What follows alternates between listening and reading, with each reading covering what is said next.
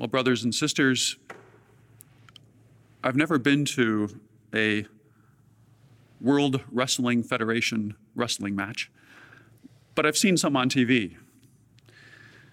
And I suppose what I find to be a little surprising and certainly encouraging is that almost inevitably, or at least from what I remember, I would see someone holding up a sign with the word John and then 3:16 written on the sign. It's a sign, I suppose, of a little spark of hope, a little light in the world, a bit of Christianity that's there in the presence of a otherwise pretty intense and chaotic event. But why is it there? Why do people hold up John 3:16? Out of all the other Bible verses in all of Scripture, why that verse? It's the verse we heard today. God so loved the world that he gave his only begotten Son, so that everyone who believes in him might not perish, but might have eternal life.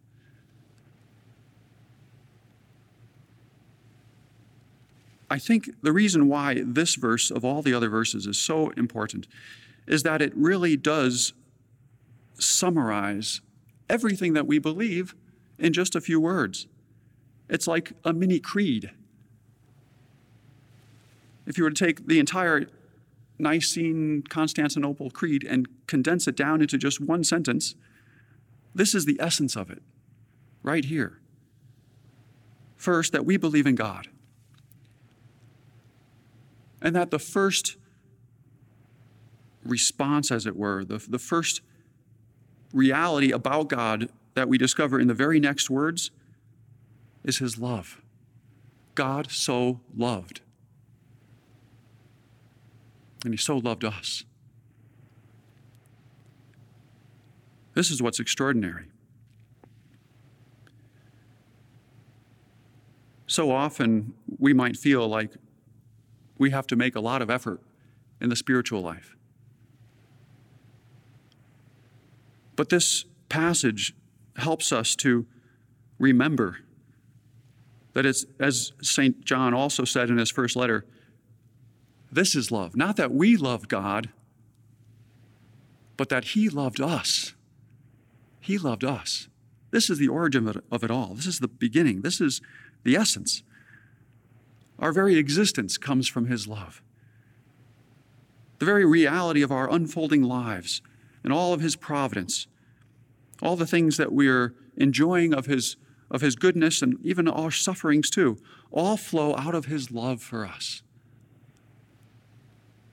And it's God's initiative to love us. I think it's marvelous how we see this depicted even in the image of divine mercy. In the divine mercy image, we see Jesus standing there with one foot forward. He's walking toward us. It's not that he's standing back and waiting for us to come to him.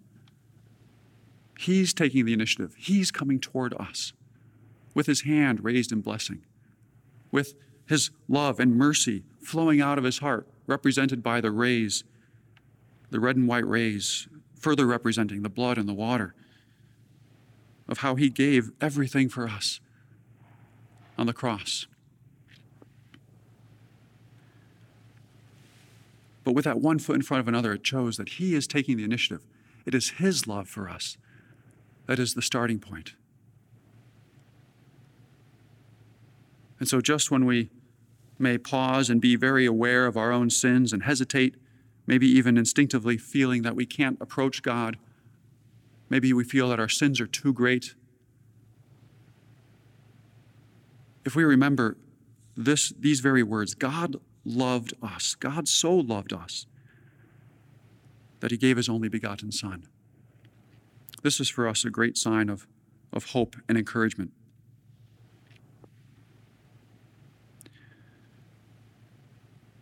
This is really the unfolding of a beautiful story. It's the story of salvation history. That from the very beginning, God's love was and is and will be. And right at the heart of this story of salvation history is the reality that he sent his only Son for us, The word here in John 3:16 is the verb is he gave his son. But the word gave admits of so many different levels of meaning. Give can be certainly what we do with gifts.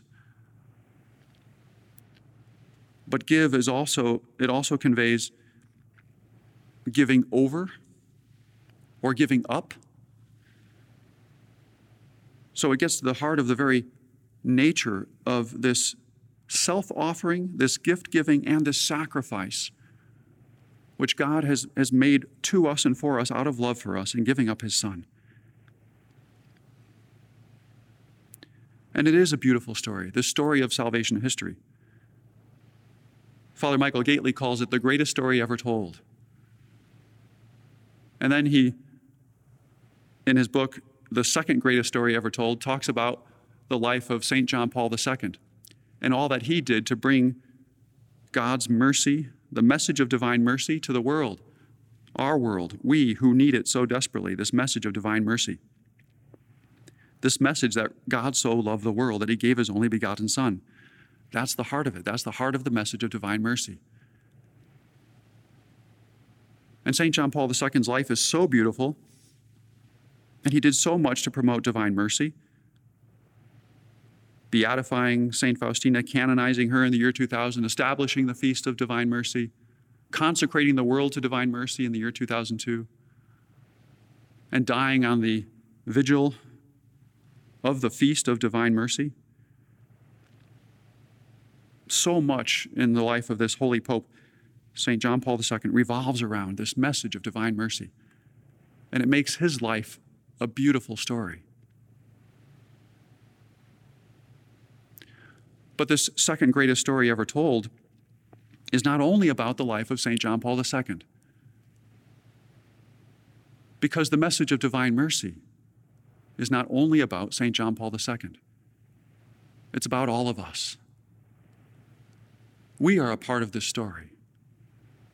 Yes, God sent his only begotten Son, but he also sends us.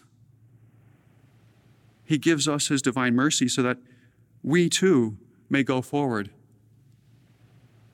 whether it's in our families or our workplaces or among people that we serve in the parish or on the streets or wherever it might be.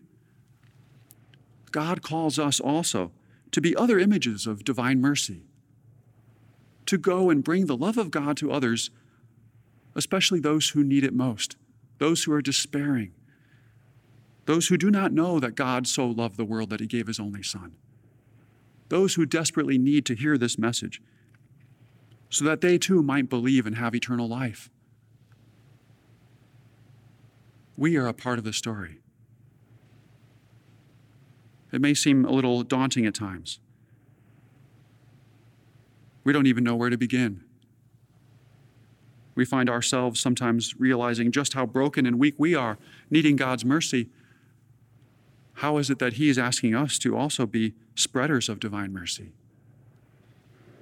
How can that be? Well, when we feel overwhelmed, we have one more element in the image of divine mercy that's a great reminder for us and a great source of encouragement. It's the very words at the bottom of the image, Jesus, I trust in you.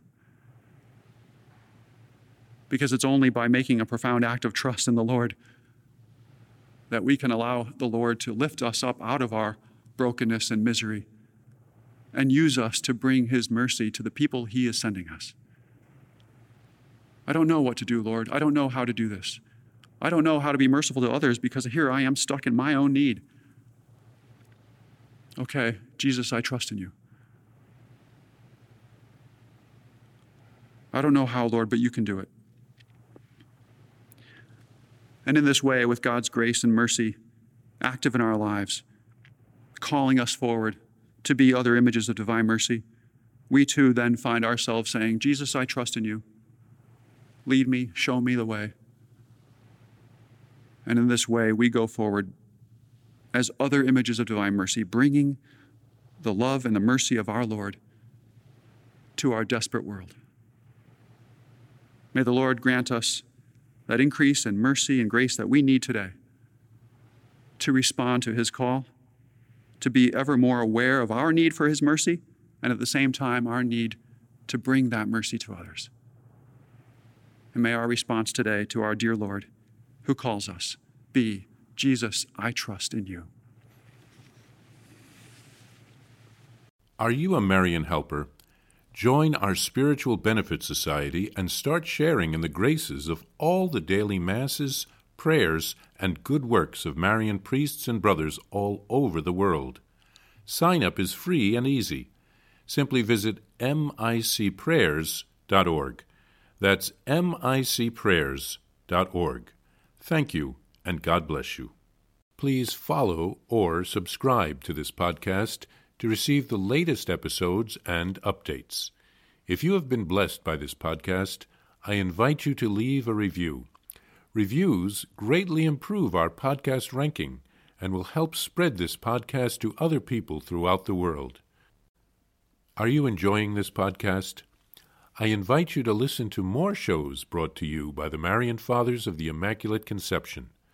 Join us daily for enriching spiritual content, which will help you on your journey with Jesus Christ.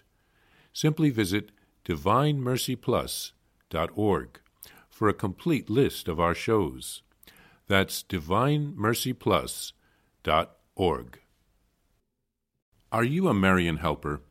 Join our Spiritual Benefit Society and start sharing in the graces of all the daily masses, prayers, and good works of Marian priests and brothers all over the world. Sign up is free and easy. Simply visit micprayers.org. That's micprayers.org. Thank you, and God bless you.